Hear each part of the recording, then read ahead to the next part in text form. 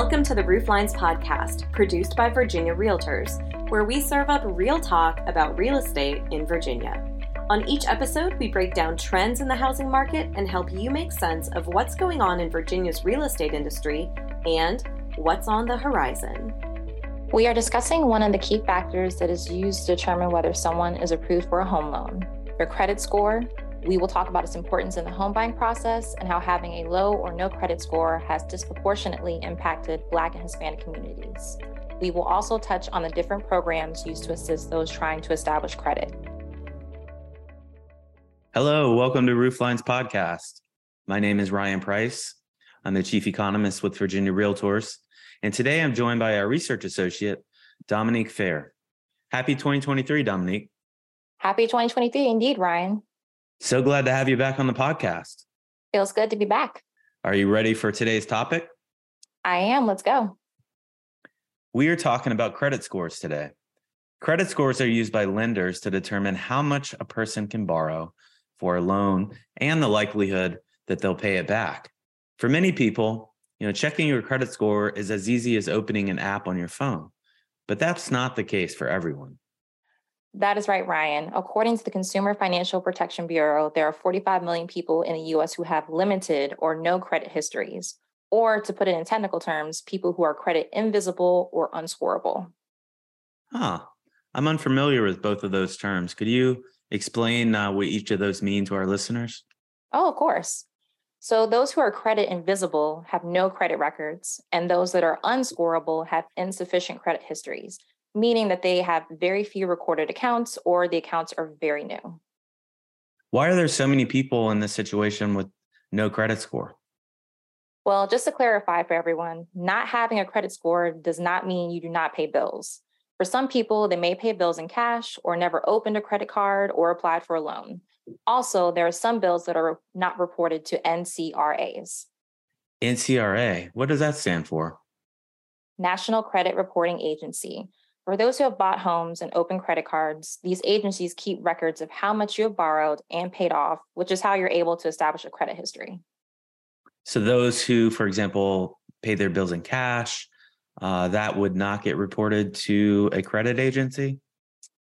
Exactly. Credit histories are established by borrowing from a bank or a mortgage lender. But before you can borrow the money, a credit history has to be established so you can determine how well you manage debt. Let's switch gears a little bit and talk about how your credit history or your credit score affects your ability to get a home. So when you go to buy a home, the first thing a lender will do is take a look at your credit score and history. The score is calculated using a FICO score model that ranges from 300, which is very poor, to 850, which is considered excellent. Now, depending on the lender and loan, the score requirement for a home could be different. Let's say that someone has a 620 credit score, which according to Experian, one of the three credit bureau agencies, is considered a fair score. Would they be able to qualify for a loan? Yes, they would. A lot of lenders recommend having a 620 or higher when applying for a loan. As the lenders look at your credit score, how are they able to determine whether or not you're approved for a home loan? So some key factors the lenders look for in your credit history are the length of credit history and the type of credit that you use. I see. Can someone without a credit score who is credit invisible be considered for a home loan? Yes, but it can be more of a challenge. They may have to get a cosigner or offer a large down payment on the home. The likelihood of them getting a loan is very low. How low are we talking? Well, according to the U.S. Government Accountability Office, between 2016 and 2020, 0.31% of FHA-insured loans were approved for borrowers who did not have a credit score. Wow, that number is very low. That is why alternative data has been on the rise for the last few years, because those that are credit invisible or unscorable are not considered as loan eligible as someone with an established credit history. So what exactly is alternative data? So glad you asked, Ryan. Alternative data is info not used by traditional credit bureaus, such as rent, utility, and telecommunication bills. It even considers the college you attend and degree you earned.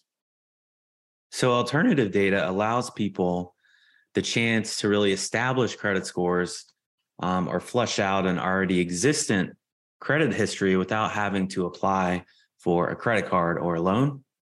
Yes. The use of alternative data would open the door for millions of people to buy a home, especially people of color who tend to start off with low to no credit scores. So what percentage, do we have data on the percentage of Black and brown people who are credit invisible? We do. According to the Consumer Financial Protection Bureau, they found that almost 15% of Black and Latino people are credit invisible, which is 6% higher than that of white and Asians. What are some of the factors, Dominique, that are driving this trend?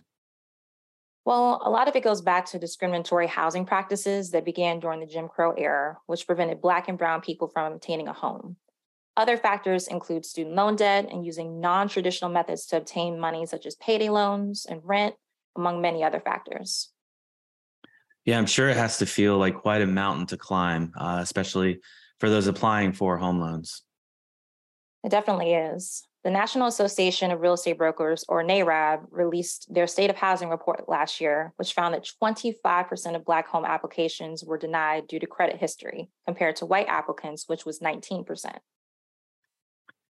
We've talked about what a credit score is, how it affects your ability to obtain a loan. Are there any ways for someone who has poor to no credit to build their scores? There is. An example of this is Fannie Mae has implemented an initiative to help renters build and improve their credit score by having multifamily operators report rental payments. Oh, that's great, considering a large portion of Americans spend money on rent. So, to have that system in place that shows a positive trend of on-time payments, I think could really make a world of difference for those trying to build up their credit profile. Yeah, I couldn't agree with you more. So what other methods are helping people build credit? There are programs in place that allow people to receive credit for monthly bills you pay, such as utilities, your cell phone bill, and streaming services like Netflix. There's also the option to use an alternative credit model, which uses your savings and checking accounts to show positive balances and bank transactions. Oh, that's very cool. These all sound really great, great initiatives. Is there any catch to any of this? I wouldn't really say there's a catch, but some people may not feel comfortable sharing their bank information or may not have bank accounts at all. According to the State of Housing report from NAREB, 14% of Black households are unbanked. There's also the issue of Black borrowers qualifying for FHA loans versus conventional loans. Can we break that down, Dominique, for the listeners? What is the difference between an FHA loan and a conventional loan? So an FHA loan is backed by the Federal Housing Administration, meaning less risk for the lender if a borrower defaults on the loan. It requires a smaller down payment and lower credit score than conventional loans, which are two big reasons why Black borrowers tend to apply. And how many Black borrowers applied for FHA versus conventional loans? Well, in 2020, 41% applied for and received an FHA loan versus 19% that obtained a conventional loan. That's a big discrepancy between both loan types.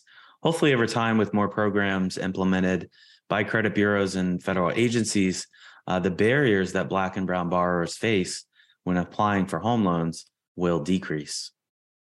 Let's hope so. So, Dominique, to round out what we've discussed, what would you say is the significance of credit scores? An obvious one is that your credit score is a huge determiner of how much your loan will be and whether or not it is approved. I think the bigger story here, though, is that by implementing credit boosting programs for those with little to no credit, you're breaking down racial disparities in access to credit and affordable housing. I would also add that if more people are eligible to buy a home, that not only expands business for real estate agents and home developers, but allows those home ownership dreams to be realized for more people around the country. Very well said, Ryan.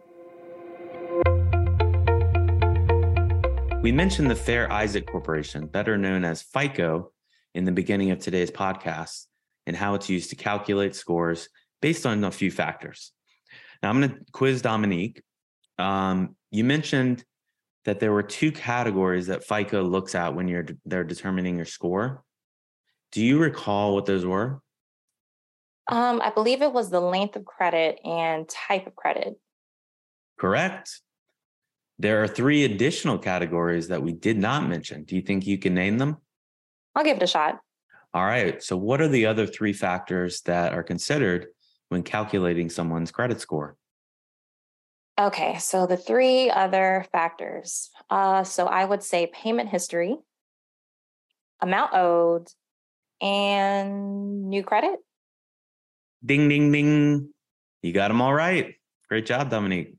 Ooh, glad I remembered that. Thank you for joining us. We will leave you with a smart stat. 714. That is the average FICO score in the U.S. according to Experian, one of the 3 major credit bureaus. Thank you for tuning in to this episode of Rooflines, real talk about real estate in Virginia. If you haven't already, don't forget to subscribe to Rooflines on your favorite podcast platform. If you have ideas for future podcast topics, please share those with us by emailing rooflines@virginiarealtors.org.